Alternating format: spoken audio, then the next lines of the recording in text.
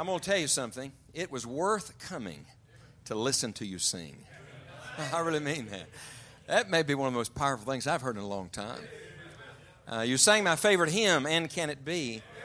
And Tammy and I just looked at each other. I think one of the greatest renditions of it I've ever heard. It stirred my heart. Matter of fact, I'd been happy if we just sang all night long. That'd been all right with me. And I love being with the Rains family. They're always a blessing, aren't they? And I thank God for them. Now, the pastor and I really don't know one another. How many of you think he's taking a step of faith tonight? Yes? And I've heard such great things about him and the ministry here and what God is doing, and just honored to be with you.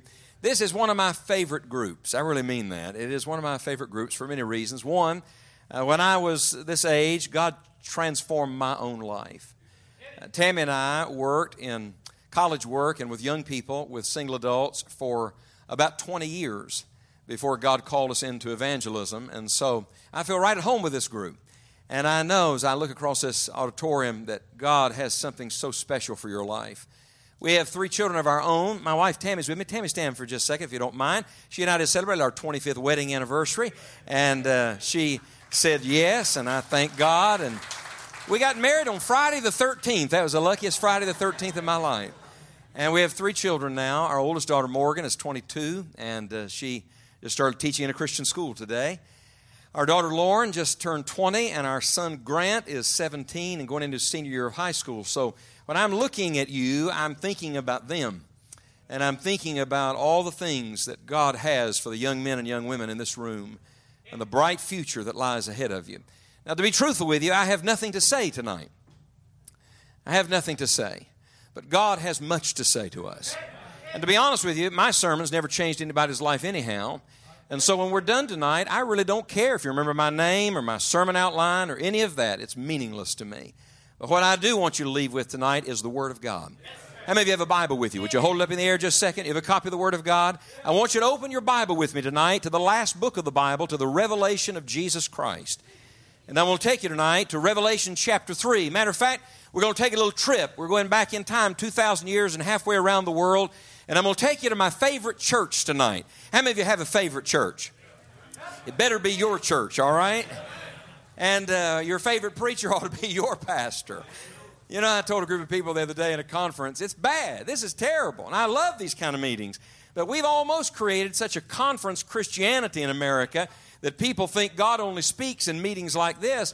And I want to just remind you that the man that opens the Bible every Lord's Day, preaches the Word of God to you, is the Lord's messenger to you. And so anybody can blow through town, preach a handful of sermons. You ought to go home and have this kind of enthusiasm on Sunday. And that one is extra, all right? Look at Revelation chapter 3 and verse number 7. Here's my favorite church. The Bible says, unto the angel of the church in Philadelphia write. Stop, lift your head and look at me just a minute. How many of you ever been to Philadelphia? I'm talking about this Philadelphia, our Philadelphia. You been there? They call it the city of what? Yeah. I want you to know, I flew through there the other day. It is not the city of brotherly love. It's anything but that. But it takes its name from this ancient city of Philadelphia that was a fascinating city. It was really a missionary city, not for the gospel, not initially. It was a missionary city for Greek culture. In other words, it was designed on a certain thoroughfare so that everybody that came through the place would stand in awe at the Greeks, and they would take the culture of that place and they would translate it and transport it all over the world. You see, the world has a strategy. And I love this. Jesus invaded Philadelphia. And when the Lord came to Philadelphia and a church was started there, God turned the thing upside down and inside out so that it was no longer a missionary city for Greek culture. It was a missionary city for the glorious gospel of Jesus Christ. And so John writes to this church in Asia Minor. And notice he's writing on behalf of the Lord Jesus. And look at what he writes.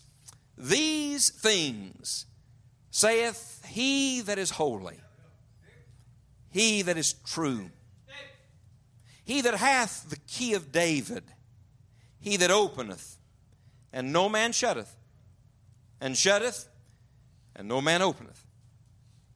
I know thy works. Let's pause there just a moment. He said that to every one of the churches he wrote to in Revelation. Would you look me in the eye? Jesus knows you. He knows you better than your best friend. He knows you better than you know you. The heart is deceitful above all things and desperately wicked. Who can know it? And the Lord answers that. He said, I, the Lord, try the hearts. I know thy works. Behold, I have set before thee an open door, and no man can shut it. For thou hast a little strength. How many of you think that doesn't sound too positive? Keep reading, though. And hast kept my word, and hast not denied my name. Behold, I will make them of the synagogue of Satan, which say they are Jews and are not, but do lie. Behold, I'll make them to come and worship before thy feet, and to know that I have loved thee. I love this. He said, the people that hate you and the people that stomp you down, he said, eventually they're going to come and they're going to be kneeling at your feet. Paul talked about when he wrote to the church at Corinth, he said unbelievers will come in and sense the presence of God in such a way that they will fall down in your midst and worship God. Please don't miss this. They're not worshiping us. All worship goes to Jesus. Watch this. How is it possible that the enemy would kneel at our feet? There's only one way for that to happen. You ready for this? Romans 16 says that God will bruise Satan under our feet shortly. He's already bruised under the nail-pierced feet of Jesus. So the only way Satan can be bruised under our feet is when we are seated with Jesus in heavenly places. And so there's coming a moment where the Lord's going to turn the whole thing around so that all those people that laughed and mocked our Christ will be kneeling at our feet worshiping the lovely Lord Jesus that is seated next to us. It's powerful. Keep reading.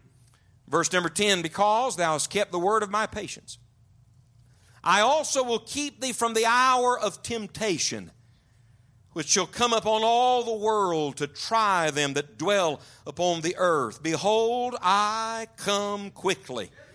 Hold that fast which thou hast, that no man take thy crown. Him that overcometh will I make a pillar in the temple of my God, and he shall go no more out.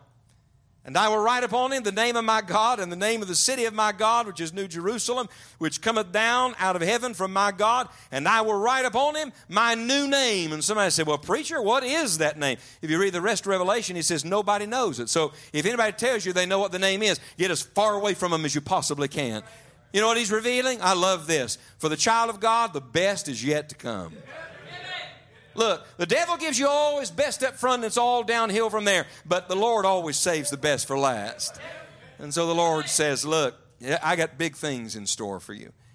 And then read verse 13 with me, would you please? Ready? He that hath an ear, let him hear what the Spirit saith unto the churches. And I want to say right now, Holy Spirit, speak to me. Holy Spirit, speak to these young adults. What is the greatest generation? They said that of my grandfather's generation. Both of my grandparents both sets of grandparents are with the Lord now. My grandpa Paulie was an old-timey, leather-lunged, peel the paint off the wall, mountain preacher from the hills of West Virginia. Anybody here from West Virginia? I'm just curious. Any fellow mountaineers? I see a couple saved people here. That's very good. Wonderful. That's right, Brother Raines. How many of you have ever been to West Virginia? How many of you know it's a state? Would you raise your hand, please? No. And I was raised in the hills of West Virginia, and my grandpa Paulie, he was just an old-timey mountain preacher. He had no education at all, and he had very little couth about him. But he did have a gospel tent.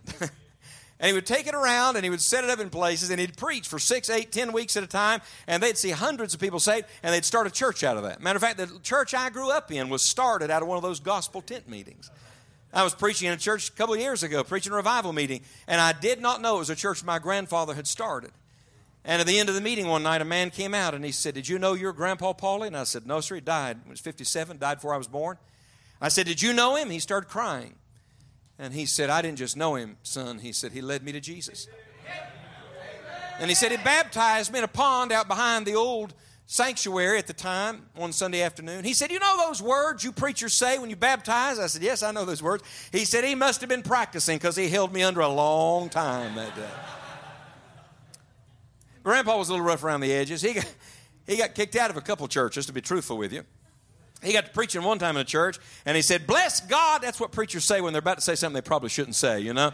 And he says, bless God, there's two things no church needs. That's a clock on the wall and a busy-bodied woman, and this church has got both of them. That wasn't a good thing to say at all. And he He didn't stay long in that church either, let me tell you. When he died, he left 3 pennies in his pocket. That was what he owned, 3 pennies. My dad said to all the siblings, don't argue over the inheritance. I'm keeping every bit of it. And he did. And we still have them taped in the family Bible and home. Somebody said, that's what he left? Oh, no, that's not really what he left. The lines are falling to me in pleasant places. Yea, I have a goodly heritage. He left a testimony of faith in God. My Grandpa Martin was really one that influenced me. Matter of fact, we live now on his old farm. I just told somebody this week, we built a house on the very field where I drove a tractor for the first time as a 12-year-old boy. And I remember him saying, we got to get the hay done, son. You're going to help me today. Get on that tractor. Grandma about had a heart attack, but I had a lot of fun, let me tell you. Grandpa was a mountain man. He was quiet. He was not a preacher. He was a deacon in our local church. He was a World War II vet. As a matter of fact, he was at Pearl Harbor right after the attack. Helped with all the cleanup. He was a coal miner. You know those coal miners, they're a special breed of men. He was literally crawling through a coal mine one day, and a piece of coal, a little slab of coal, fell from above and cut half of his ear off. He picked it up, crawled out of the mine, got in his car, drove himself to the hospital, handed it to a nurse and said, sew this back on. And they did. And they didn't clean it out good. And they sewed a little grayish-green line of coal dust into his earlobe. It was there to the day he died. And as a boy growing up, I thought, that's a man. I wanted one of those marks, you know. I thought. Grandpa died in his mid-80s with his tomato steaks in his hand on his way to the garden. He was a man. They called his generation the greatest generation. For good reason. They fought. They sacrificed. They were men. They were men. But I've been pondering this lately. Does that mean the great days are over? Is our God a past tense God or a present tense God? When Moses said, I need to know your name, I need to tell them your name, God didn't say, I was. And he didn't say, I will be. He said, I. Right. And the one who was, is, and the one who has, can. He is the great I am. He is the very present help in time of trouble. So, if that is true, and our great God is still at work in this world, and I wonder why so many Christians right now are talking about our Christian faith like the greatest generation is the generation that's already gone. Excuse me, but we got too many Christians whining their way to the rapture. I'm sick of it. Traveling around, listening to people talk about how bad everything is. Listen to me. Things have always been bad, and evil men and seducers will wax worse and worse, deceiving and being deceived. But God's still on the throne, and God is good in every generation. God has not forgotten us. God has not failed us. God has not forsaken us, and He's not about to start in our generation. You know, we're going to be pretty embarrassed when we finally get to the judgment seat and tell the Lord what a hard time we had with our culture. And the martyrs step up and tell us how they were put to death for their faith in Jesus. What's wrong with us? I'll tell you what's happened to us. We've gotten our eyes off the greatness of God. We've gotten our eyes on how bad things are around us and how weak we are. We just have a little strength, preacher. That's all right. That's all right. God has more than enough strength. They took a survey on university campuses a few years ago, and they asked university students, how many of you are in college right now? Would you raise your hand in college? That's great. Congratulations. Finished, by the way. And they asked college students, if you could be born in any generation in history, when would you like to be born? And the top 3 answers were the Victorian era of England, the old Wild West in America, and the Roaring 20s. Now, don't get me wrong. I'd love to visit all of those for a day or two. But can I submit something to you tonight? I believe we are living at this moment in the greatest generation. Do you understand that some generation is going to be serving the Lord and alive and breathing and on the welcoming committee when the Son of God comes, and we may be that generation? Do you understand the privilege God has given you to live near the end of the story? All my life I've heard people say, if we could just live in Acts, if we could just... Brother, you're living on the verge of Revelation. Don't you know the first century disciples would have given anything to have lived at this moment in history and have the opportunity that God has given us at this present hour? Let me tell you about the church at Philadelphia. Did you know it was the youngest of the 7 churches? I'm looking at a bunch of young people in this room. And I'm in a lot of youth meetings. I've been in tons of them this summer. And frankly, I'm getting tired of hearing people get up and say, well, I'm glad I'm not a young person in this generation. Well, that's encouraging. Thank you, brother. We appreciate it. Do you think God made a mistake when He let you be born at this time in history? How many of you think the sovereign God of the universe knows exactly what He's doing?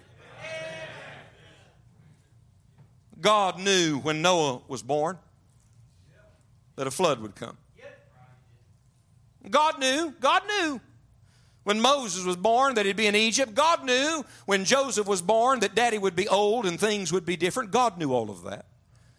You understand, God knew that Daniel would be in the middle of Babylon, and God knew that Jeremiah would live through the captivity, and God knew that Nehemiah would have to deal with the broken down walls and city gates of the old ruins of Jerusalem. Do you understand? God knows all of that. And some of you, even some of you who have faith in Jesus as your Savior for eternity, are not living in faith right now. Why is it we can believe God for heaven, but we can't believe God for here? You're telling me God is big enough to save you from a hell you've never seen, and He's not strong enough to help you with the devil that's staring you in the face at this moment.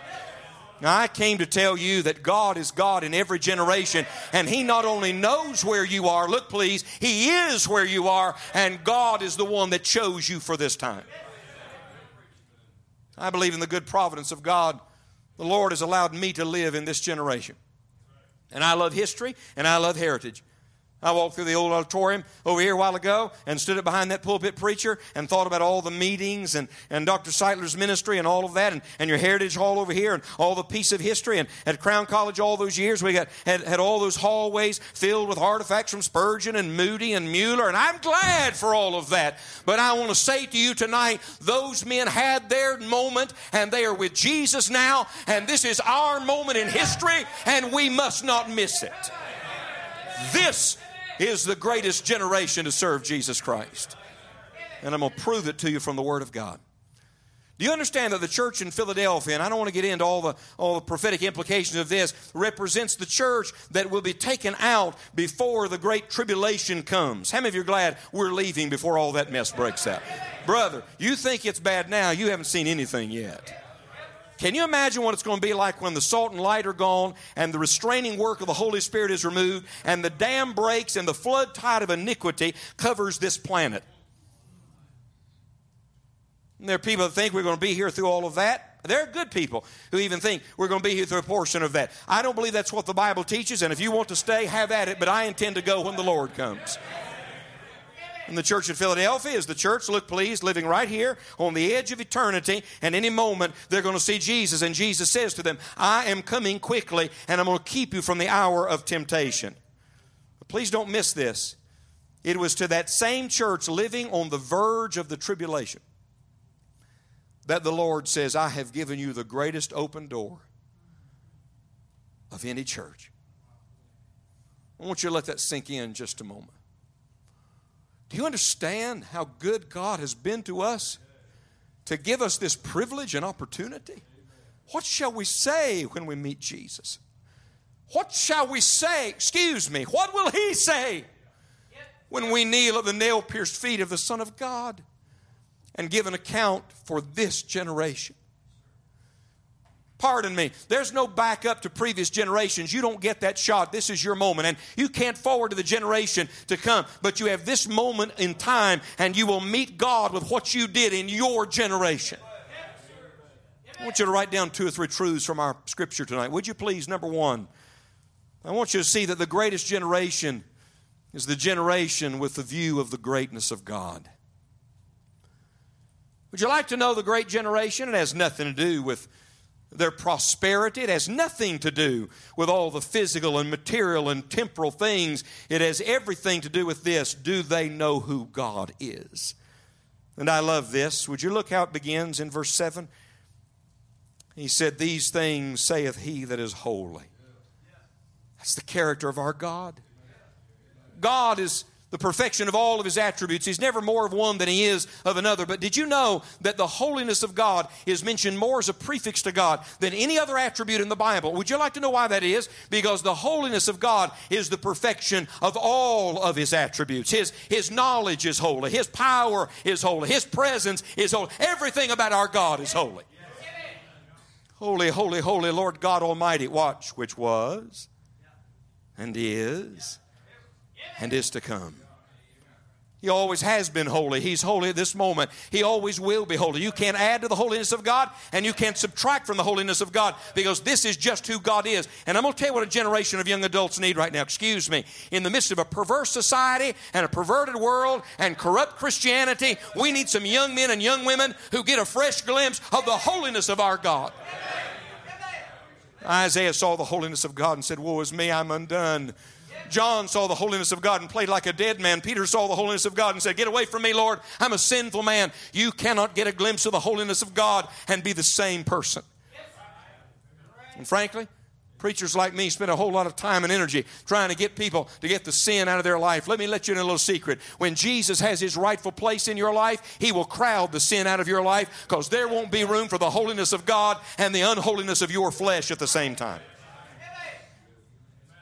Years ago, I had a friend say to me, he said, "Scott, I was a young man starting to serve the Lord. I had gone through school and gotten a degree, and I was studying and working hard. We were driving down the road one day, and my friend said to me, a much older man, he said, 'Scott, at this juncture in your life, you don't need to know more, you need to see more.'" That helped me. We got a world that thinks knowledge is power. Paul said, "Knowledge puffeth up." Listen to me. You can know all the right things. You can even win Bible trivia every time you play. But it is not about how much you know about God. It is rather what kind of vision you have of the greatness and the holiness of your God. Dear Holy Spirit, take the veil away. Look at it. He is holy and He's true. The word true there literally means genuine and authentic. Aren't you glad in a world full of fakes, our God is the genuine one?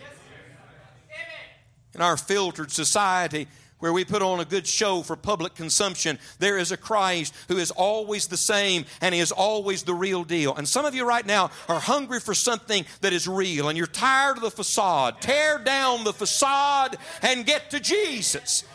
And I'll tell you, when the true one takes over, He changes everything. And I love this. Look, He says He has the key of David. Back in chapter 1, He had the keys to death, hell, and the grave. Now, He's got another key on His key ring. He has the key of David. What is that? That's the key of royalty. Do you understand? He's the king. He's the one in charge of it all. He that openeth, and no man shutteth, and shutteth, and no man openeth. Look, please, look. Sin closes in on a man. You follow the flesh and the world, things close in on you. You follow Jesus, He opens everything up. Amen. Instead of being pressed on every side, trying to figure out what you're going to do with the rest of your life, you get a glimpse of Almighty God, and suddenly the Eternal One will give you a totally different perspective on the rest of your life. I know. They only had a little strength, but wait a minute. His strength is made perfect in our weakness. Do you understand? God doesn't want you in your strength. He wants you in His strength. And the only way to get you to His strength is first, He has to get you to your weakness. Some of you in recent days have had the wind knocked out of you. Tremendous disappointment. This week, a single adult man in another state sent me a message, and he said, "Listen to a sermon that you gave," and he said, "Pray for me and pray for my fiance." He said, "We thought we had our lives all planned out. We thought we had everything mapped out, and suddenly all of that has disappeared from in front of us." Do you understand that sometimes those are God's gifts to you? Some of you right now, somebody's really disappointed you. I mean, they've hurt you. They've done you wrong. I want to tell you something. That's a gift. You said, "No, preacher, you don't know what somebody said." Listen to me. God's trying to teach you to get your eyes off of men and get your eyes on the greatness of God. Some of you are wondering and worrying about your future and trying to figure it all out. Listen to me. God's not looking for planners. He's looking for followers, and He's already got the plan. Get your eyes on the greatness of our God, and the Lord will give you what you need. There's a second truth I want you to write down, and it's this. The greatest generation is not only the generation with a view of the greatness of God, but number two, the greatest generation is the generation that has the greatest open door for the gospel. See, it wasn't just about the people of Philadelphia knowing the Lord. No, God was opening the door so many could come to know the Lord. Look at verse number 8. He said, I know your works. Behold, I have set before thee an open door. Mark that in your Bible, an open door. And the open door was so that out, not into them, but out of them, God could work in the lives of others. How many of you know the name William Borden? Borden of Yale? I was 25 years old. That book changed my life. Every young adult in this room that's serious about following Jesus, whatever it is God leads you to do with your life as far as career or calling, everybody ought to read the life of Borden of Yale. He and a group of buddies in their college dorm room one morning before chapel at Yale University knelt and prayed, God, speak to us today. They went to chapel, and an old man by the name of Samuel Gordon, S.D. Gordon, was preaching that day. It's a name little known today, but S.D. Gordon was a man that knew God. He wrote a bunch of little books, little talks on prayer, quiet talks on Jesus. Powerful. He preached a message that day. When the chapel was done, William Borden, long before he ever became a missionary and became famous, William Borden went back to his dorm room, took out his journal, and wrote in his journal these words, I learned something today that has changed my life.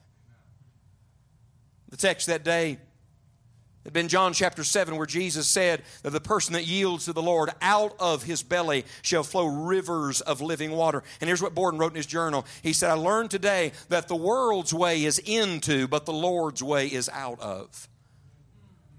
You know the problem with the whole generation right now? Everybody's trying to see what they can get, what they can gain, what they can accomplish. It's all about what I can get, all that comes to me. It's into. Listen to me. God, when He gets a hold of you, turns that inside out and makes you realize it is not about you. It's about the world God chose for you to minister to. There are many things you could do with your life, but what you could do and what you should do aren't always the same thing. Are you choosing or is God? You understand outside these walls tonight is the greatest mission field that's ever lived. Now, I'm not even talking about getting a passport and getting on an airplane flying halfway around the world. Do you understand that in the community where you live, in your Philadelphia, in your town, that there are men and women your age that God loves and Jesus died for who are going to perish and go to hell forever because they've never one time heard the clear gospel message of Jesus? And dear God, have mercy. We're waiting on some evangelist to blow through town and preach a great sermon and win the world to Christ. That is never going to happen because that's not God's way. God's way is that every believer in a church like this gets out of themselves and out of their clique and out of their comfort zone and says, by the grace of God, I'm walking through the open door. Man came to Mr. Spurgeon one day at the end of one of his messages and said, I want to be a soul winner. I want to win people to Jesus. Can you teach me how? And they said that Spurgeon said to him, where do you work, sir? He said, I work on a train. He said, does the man that works on the train with you know Jesus? He said, I have no idea. He said, go start there. I'm looking at some men in this room. Some of you, God wants you to be preachers. God called me to preach July 27, 1989. Outside of getting saved, that was the greatest decision I ever made. It was wonderful. An old mountain preacher in the hills that night said, God's called you to preach. I was 12, almost 13 years of age. I said, yes, sir. He said, great. Get your first sermon together. You're going to preach next week in a cottage prayer meeting. And I remember saying, hold up. Let's talk about this thing for a minute. He said to me, if you don't start serving God now, you probably never will. He was right. I got my first sermon together. Boy, it was pitiful. All of about 5 minutes. Mr. and Miss Logan's house. I stood there, all those senior citizens sitting around. They all smiled, nodded their heads at me. When I finished preaching, they got in line, hugged my neck, and told me it was the greatest sermon they'd ever heard, and I was the next Billy Sunday. They lied to me. That's what they did. But I got started. Some of you, God's after you. There's young women in this room, God's after you. I'm thinking, I grew up in West Virginia. My wife grew up in Michigan, but God forgives Yankees too. You know that, right? We met in college, but I'm thinking now, what would have happened if my wife had not yielded her life as a teenage girl to do whatever God wanted her to do? Do you understand? I could never do in my life what I'm doing right now if God had not only worked in my heart, but in her heart and put the two of us together. Listen to me. Do you understand? God is after you for His work in this world. But I'm not here to tell you you're called. That's not my business. That's not between me and you. That's between you and the Lord. I'm here to say to every Christian in this room tonight, whether you're a preacher or missionary or not, God has a gospel work He intends you to do with your life, and the greatest thing you'll ever do with your life is connect your life to what God is doing in this world. Would you like to know what the Lord is up to tonight? He's trying to get people saved. So when was the last time you tried? How many of you are going to heaven and glad about it? You know, who are you taking with you? I love the meetings, and I love the joy, and I love the excitement. But I'm going to tell you, that enthusiasm we sang with a while ago, we need some people to walk out that door a little bit with the same Holy Ghost enthusiasm to get the gospel out and get sinners in. Look, there is a great open door in front of us, and we must not miss it. You understand there's coming a day the door's going to close. People say, wonder why Jesus hasn't come. I'll give you a Bible reason. He's long-suffering to usward, not willing that any should perish, but that all should come to repentance. God is giving a time for people to repent and be saved, and this is our moment to get the gospel out. Tammy and I were witnessing to a lady a few months ago in our hometown, and just off the cuff, you know, we live in the Bible Belt like many of you, and I thought, well, you know, this woman knows Jesus, and I said to her, ma'am, do you know the Lord in a personal way? She said, oh, no. I don't know why I said this. I hardly ever even use the term in my witnessing, but I said to her, have you ever heard the word gospel? And her face lit up and she said, yes, I've heard that word before. I said, do you know what it means? She said, I have no idea. I said, well, I'm going to tell you what the message of the gospel is in a minute. And I said, but did you know the word gospel means good news? I wish I could have bottled up at that moment the look on her face. And she said to me and Tammy, sir, I need some of that right now. For all the joy in this room, do you understand? There's a broken-hearted world out there that is searching desperately at this moment for some good news. Suicide is up 200% from my father's generation to mine.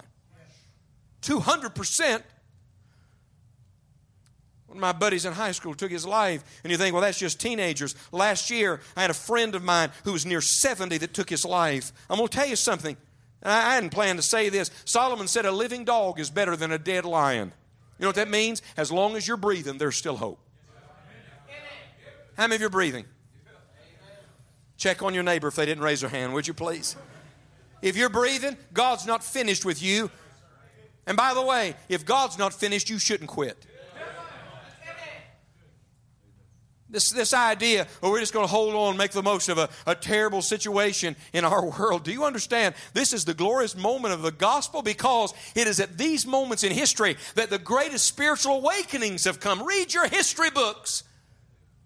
That's a part of our problem. People don't even know history anymore. Man said to me the other day, it's never been this bad before. And I wanted to say, buy a history book, friend. There have been generations that have bled and died for what we're doing in here tonight. See, we've lived with our comfortable, convenient American form of Christianity for so long. We've taken a lot for granted, and we've forgotten that our work is the work of the gospel of Jesus Christ. And there's not a politician in this planet, and there's not a work that could be done in Washington that will change the heart of man like the gospel message will do. And we need some people to get awake to it again. There's a third thing I want you to see. Would you write it down, please? The greatest generation. It's not only the generation with a view of the greatness of God and seeing the great opportunity and open door, but number three, it's the generation that will be alive when the greatest event in history takes place. May I suggest to you what the greatest event in history is? It's not trending on social media. No, I flipped on the news earlier. Probably shouldn't have, but I did flip it on a little earlier, and they're not talking about it on the news tonight. And truthfully, very few people are even thinking about it. But the greatest day in the history of the world is going to be the day Jesus steps out on a cloud and the trumpet sounds. And I know what some of you are thinking. Well, I want to get married before that happens, preacher. Our daughter got married in January. Did you know I prayed for the rapture to happen before that day? I really did. And that bum she married prayed against me, and he got his prayers answered. What do you think of that? No. It was a wonderful day. But I know, I get it. You know, I want to do this and do that and have the opportunity to do this, and I'd like to live my life. And may I just say something to you tonight, and please hear me with your heart. If Jesus shows up, you won't be disappointed. There is nothing you have planned that can compare to what God has planned for you on the other side. No. I have not seen, ear not heard, it has not entered the heart of men, the things that God hath prepared for them that love Him. Do you understand? Look, please, God has much more for you. Let me ask you something. What if you knew Jesus was coming at midnight tonight? No, I mean, what if you knew it? Now, nobody knows the day or the hour, but it's almost 8:20. What if you knew at midnight tonight, straight up and down, the trumpet would sound? What would you do with the next 3 hours and 40 minutes? I mean, pray tell me, what would you do? Anything you'd get right with God? Anything you'd say, I don't want to meet Jesus with this? Anybody you'd call? Anybody you'd want to see? Anything at all you'd want to accomplish before you see Jesus? I was preaching in a little church in Kentucky a few years ago, and right in the middle of the message, a woman on the right-hand side, just 2 sections, a woman on the right-hand side started weeping, just sobbing. I tried to get to the invitation as quick as I could, but before I could get there, she jumped up out of her seat, climbed over 3 people, got to the middle aisle, and she didn't come this way. She ran that way, hard as she could. Hit the door at a full-out run, never came back in the building. I prayed for her. I didn't know. About 2 weeks later, I got a letter that said, Brother Paulie, I want to apologize for disrupting the service a few weeks ago in Kentucky, but I want to explain to you why. She said, I know Jesus and love Jesus. And she said, my father, he's lost. She said, I can't explain it to you. She said, but in the middle of the message, it was like the Lord just helped me see that if my daddy died like he was at that moment, he'd be lost forever. And she said, finally, I just couldn't take it anymore. She said, I went and found a phone and called my dad. She said, I didn't get saved yet. But she said, in faith, she said, I believe he's about to be saved. She said, because for the first time in his lifetime, through my tears, he listened to me give him the gospel. And you know what I thought? I thought probably the most important sermon given that night was not the one I gave. It was the one she gave. We got too much spectator Christianity. That's what we got. We come in, sit in chairs, and cross our arms and look at the preacher like, all right, tell me something. No, 1,000 times no. Let's get some people off the bench and in the game for the Lord Jesus Christ. This is your moment, and you will never have it again. Look at the closing verses, would you? He says in verse 10, He's going to keep you from the hour of temptation that will come upon all the world to try them that dwell upon the earth. That phrase found 9 times in Revelation, literally the earth dwellers. Look, please, I'm not an earth dweller. You say, you mean you're not on earth? This is kind of spooky. Oh, I'm on earth, but I'm not an earth dweller. This world is not my home. I'm just passing through. Matter of fact, I'm not even just here tonight. That's going to sound strange to some of you. But at this moment, I'm seated with Him in heavenly places. And if you're saved, so are you. But God says those who simply dwell on this earth and do not know the God of heaven, they will be lost and they will be left in the tribulation age. How many of you know somebody that needs Jesus and you don't want him to go to hell? Would you raise your hand? Look, please, it's not just about us. At the judgment seat, who's going to look at you and say, that man led me to Jesus?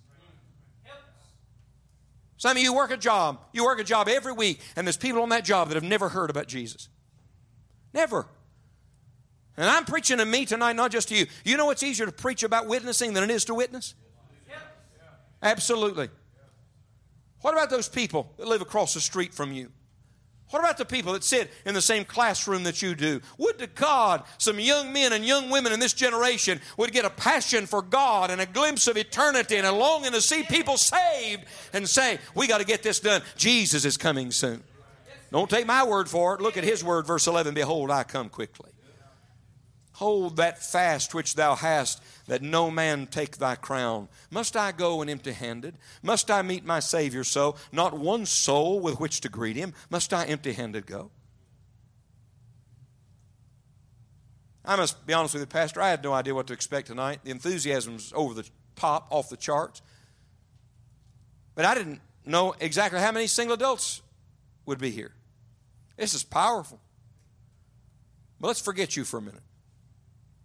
Let's imagine we had 200 single adults in this room that said, you know, I can't do everything, but I can do something, and I can't win the world, but I can win somebody. Let's imagine we had 200 men and women in this room get serious about winning one person to Jesus. How many of you think it'd be great to be in a meeting where 200 people get saved? I was in a meeting a few weeks ago. It was an opening night of a meeting with lots and lots of young people. And honestly, opening night, you're just trying to get an entry point. You know what I mean, but you never know when the Holy Spirit's going to show up and work. We saw 45 young people come to Christ that night. It was thrilling. It did something for my faith. 200? Imagine that. How'd you like us to have a meeting? See, this is not the only meeting. There's a bigger meeting being planned. We're going to be at it very shortly. How'd you like to show up at the meeting at the throne and see 200 souls there because 200 soul winners here decided to get serious and make this generation the greatest generation for the sake of the gospel? Almost done. Look at verse 12. Him that overcometh. Dear God, give us some people like that. Well, I make a pillar in the temple of my God, and he shall go no more out. You know something interesting about Philadelphia? It was known for earthquakes. They had so many of them, they constantly had to evacuate the city. And they said the earthquakes were so violent there that very often the most beautiful buildings collapsed to the ground. And the only thing that was left when they got back into the city over and over and over again were the pillars that were still upright. And I love the mental imagery here. God says, you understand, the whole world's going to be shaken, and everything not connected to God is going to be gone. But in the end, those who are identified with Jesus will still be standing. We're living in a changing world, young people. We need some young people rooted in God who won't change with the wind. Look at me. Who don't just start right and stay right for a while. Who finish their course with joy and meet Jesus doing what God gave us to do. He said, I'll write upon him the name of my God, and the name of the city of my God, which is New Jerusalem, which cometh down out of heaven from my God. You understand that's your new residence? Your forwarding address. I hear people say, we're going to heaven, going to heaven. Let's be technical about it. There'll be a new heaven, a new earth, and we'll get to enjoy all of that. But actually, the address for the New Testament church is called the New Jerusalem. This is your forwarding address. This is where you're going to live someday. And I love this. He says, and I'll write upon him my new name. Oh, thank you, Lord. Look, God says, I'm going to stamp you for myself. The world's trying to put its brand on some of you. And the devil's going to put his brand on a whole lot of people in the tribulation age. But the Lord Jesus said, those who know me and love me and follow me and serve me, he said, they're going to wear my name someday. I love this. And they will go no more out. Don't you love coming to meetings like this? And you know one of the tests of a good meeting like this? Nobody wants to leave. I mean, seriously, just when the Lord shows up, it's just a great place. So you dismiss the meeting and people just hang around and hang around. You know why? Because we don't want to go out. Look, God says someday we will go no more out. But until then, this is our generation to reach people for Christ. Do you know the name Adoniram Judson? Famous missionary to Burma. Adoniram and Ann, did you know they did not start out as Baptist? That's right. It's funny, you know, a lot of our heroes, people we talk about, they didn't start out exactly like we are. No. No, when they got on the boat, they had not even been baptized by immersion. What do you think of that? And God in his good providence put somebody on the boat that was a Baptist, and when they landed overseas, they wrote back to their mission agency and resigned and said, we can't represent you anymore because we've become Baptist on the ride over here. That's a true story. They were so full of vim and vigor, young adults, going to turn Burma upside down. And Adoniram got arrested. You ought to read the story.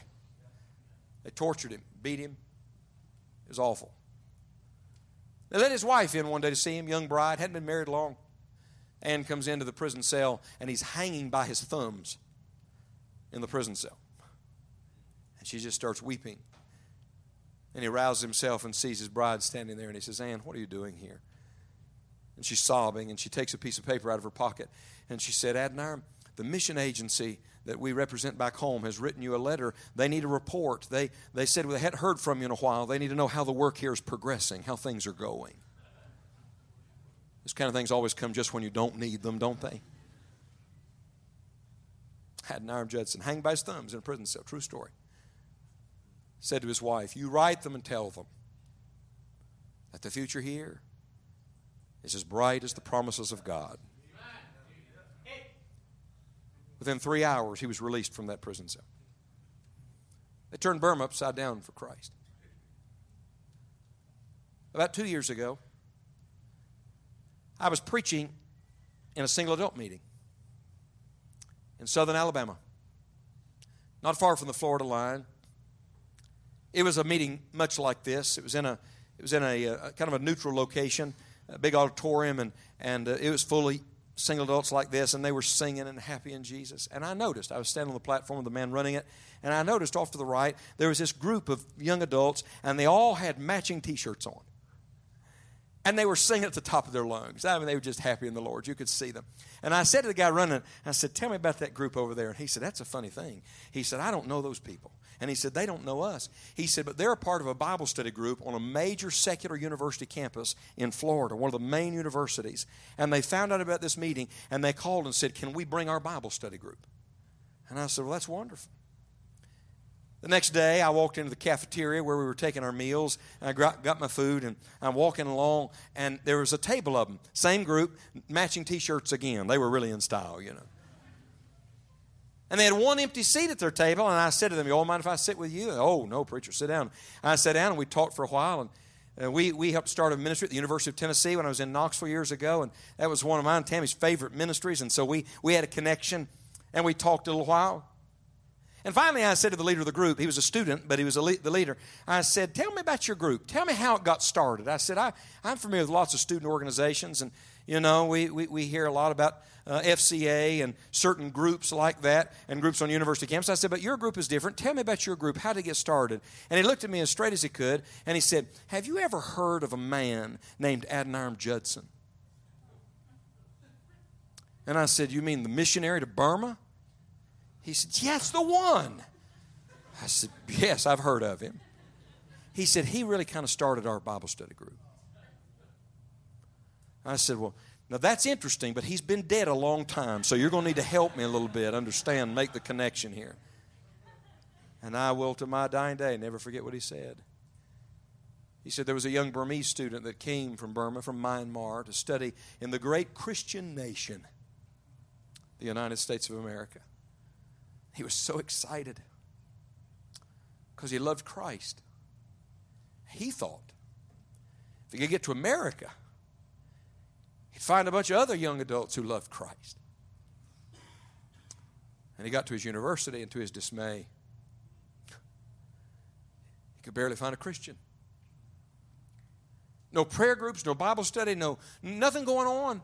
And this young Burmese man said, well, we'll start something. And he did. And the leader said to me, did you know, preacher, that young man's great-great-great-grandparents were personally led to Christ and discipled by Adoniram Judson? And immediately, I went to that prison cell. The future, just as bright as all the promises of God. You think Adoniram Judson had any idea how God was going to complete that circuit and bring it full circle back to America so we could hear the gospel? I tell you, you have no idea how God is going to use you. Listen to me. The Adoniram Judsons of the world had their turn. It's over. It's your turn. It's time for some young adults in this room to get serious about their soul and their family and their friends and their church and their community and their generation. Because very soon, we're getting ready to see Jesus.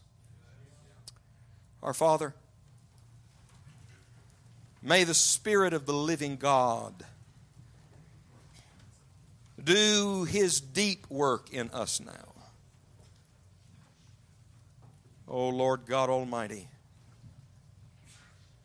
would you say what no preacher can say? And let us see something tonight, Lord, that could touch the world.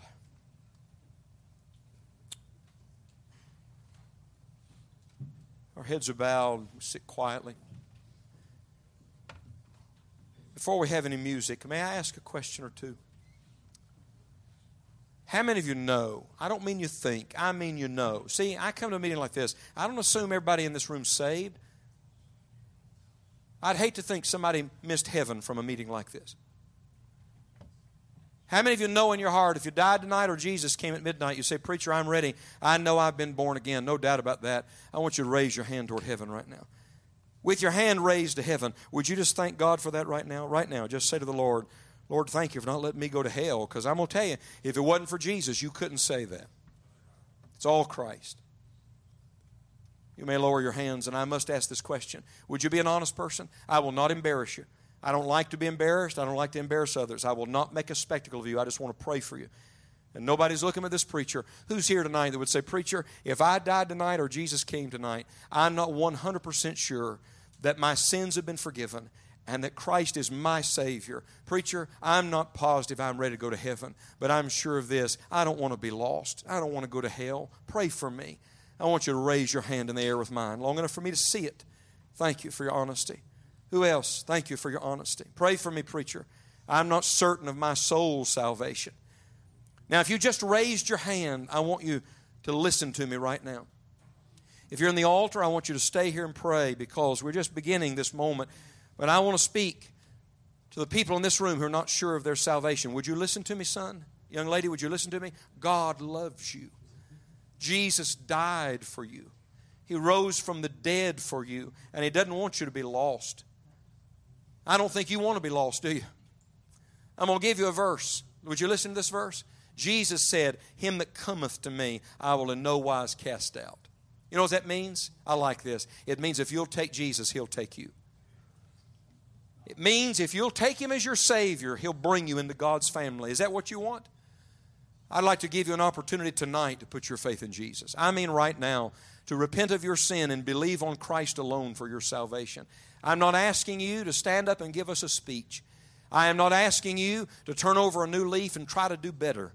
I'm not even asking you to join the church. I'm asking you tonight, would you believe on Christ and call on Him now for salvation? If you're willing to do that, I'd like to lead you in a very simple prayer that you can pray right where you are at this moment. Young lady, would you be willing to call on Jesus? Young man, would you be willing to call on Jesus tonight? He will save you. If that's what you want from your heart, would you join me in this prayer? Anybody in this room that wants to be saved and settle it, would you join me in this prayer? Right now from your heart, would you just say to God, "Dear God, I'm a sinner. I can't save myself. And nobody else can save me. But I do believe Jesus died for me. Lord Jesus Christ, I believe You rose from the dead. Forgive my sin and come into my life. I trust You now to be my Savior. Thank You for dying for me and giving me eternal life tonight. Help me follow You from this day forward." Our heads are bowed. Our hearts are quiet. There's no movement in the room. The Bible says if you believe on Jesus, you won't be ashamed of it. If I gave you $1 million, you wouldn't be embarrassed. You'd be excited. And if you just took Jesus as your Savior, I don't think you'll be embarrassed to tell me. I think you'll be happy to tell me. So I want to ask right now, who in this room would say, "Brother Scott, I just prayed that prayer, something like it, from my heart to God, and I meant it. And tonight, right where I'm sitting, I'm trusting Jesus and Jesus alone to be my Savior, and I'm not ashamed to tell you that." I want you to raise your hand big and high in the air with mine right now. Would you please? You say, "I prayed tonight and invited Jesus into my life to be my Savior." Hold it big and high where I can see it. I want to tell you something. If you do not know Jesus, you must not leave here without Christ tonight. Please don't leave without Jesus.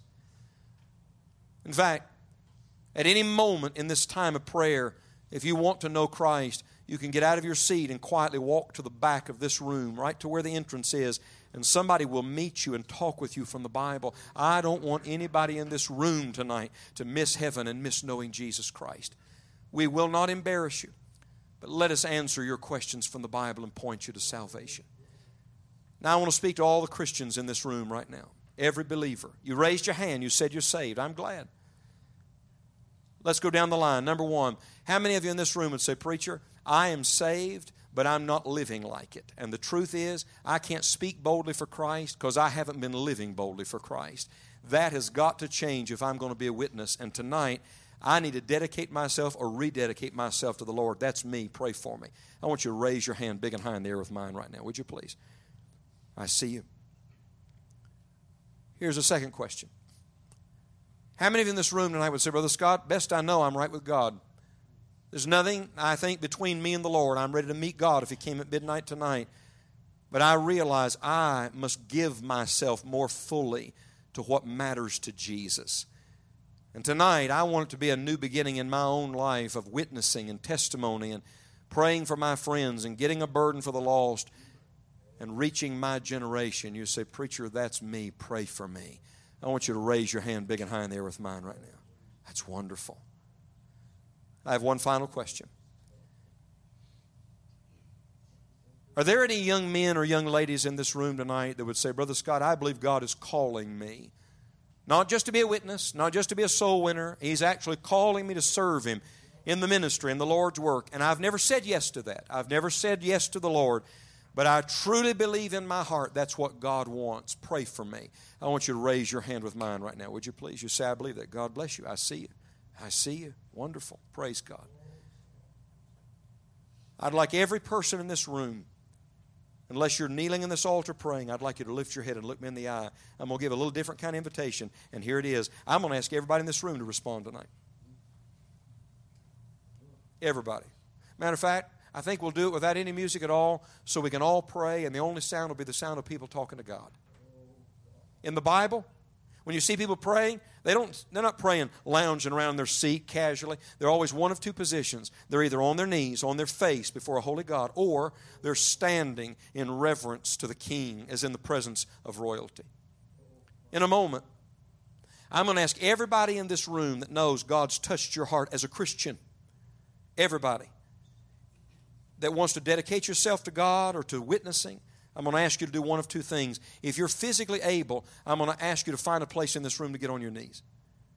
The altar's full, and I'm glad. You can use the aisle. You can use your pew. Doesn't matter to me, but find a place to get on your knees. And if you're not physically able in a moment to get down and get back up again easily, then I'm going to ask you to stand and make your prayer. But there's one exception to that.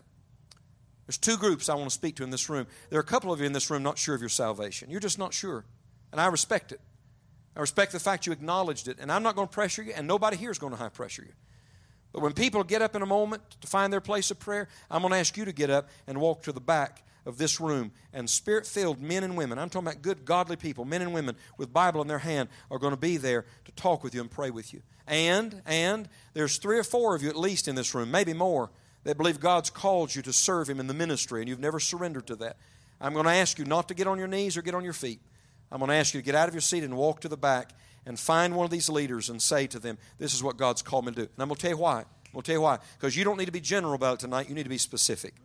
And you need to tell somebody what God has done in your heart. Let this night be the beginning of making this the greatest generation for the gospel work. Here's the way we're going to do it. Simple and straightforward. Look, I'm not trying to pump you up or prime you. I'm just shooting straight with you tonight. I'm going to count to 3.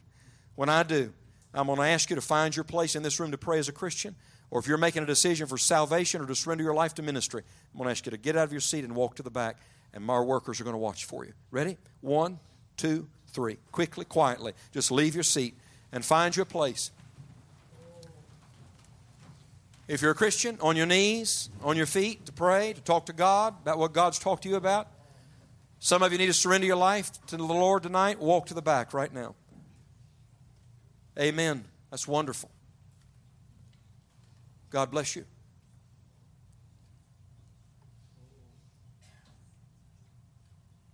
For a few moments, I'm going to be still and quiet. Would you just talk to God? Talk to Him. God's been talking to you, hasn't He? What's God talking to you about? Dear God, away with our general prayers. Lord, be thorough with us. May the Holy Spirit have His way.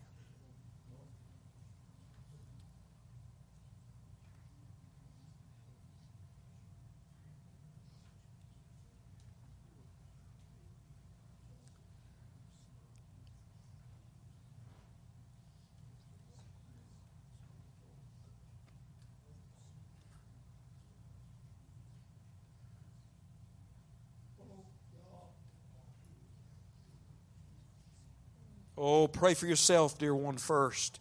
We must be right with God. We must. God, help me. Have mercy.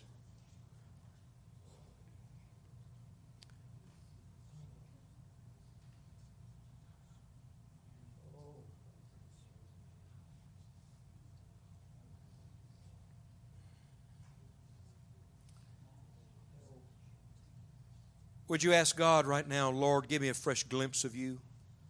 Ask Him. He'll answer that prayer. Lord, give me a fresh glimpse of who you are, of your greatness. Worship Him for a moment. Lord, you're holy. I'm unholy, but you're holy. Lord, you're true. I'm so often fake, aren't you? God is true. Lord, you open the doors. Show us you.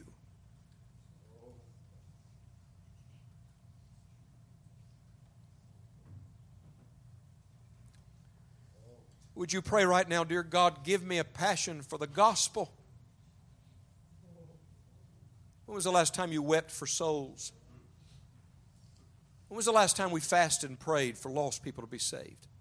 When was the last time you got really radical about trying to reach your friends for Jesus? Pray right now, God, put that fire back in me.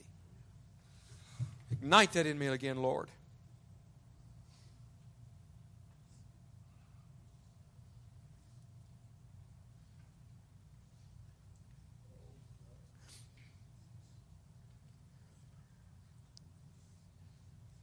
Pray for somebody you know that's lost right now. Call their name. God brought their face to your mind for a reason, didn't He? Lord, save him. Dear God, Mr. Hicks, on my road, talked to him this week, lost. Please, Lord, please turn his heart to you.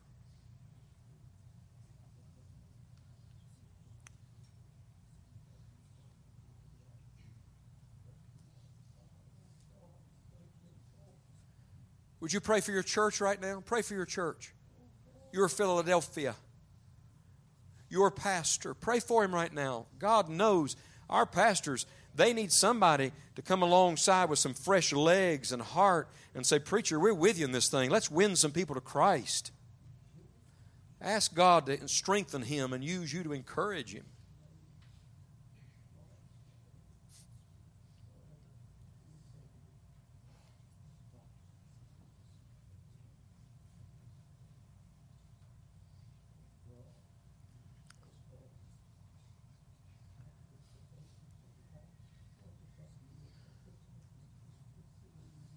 Would you do something? Would all you men find you a man near you to pray with? All you ladies find you a lady near you to pray with. Everybody find you a prayer partner real quick. Just put your arm around somebody. You don't even have to know them. Just say, hey, let's pray together. Before you pray, tell them what God's speaking to your heart about, and tell them somebody you're praying for to be saved. Right now, share that with one another. Then let's spend a few minutes in prayer. One of you can open, the other can close it. Let's all pray.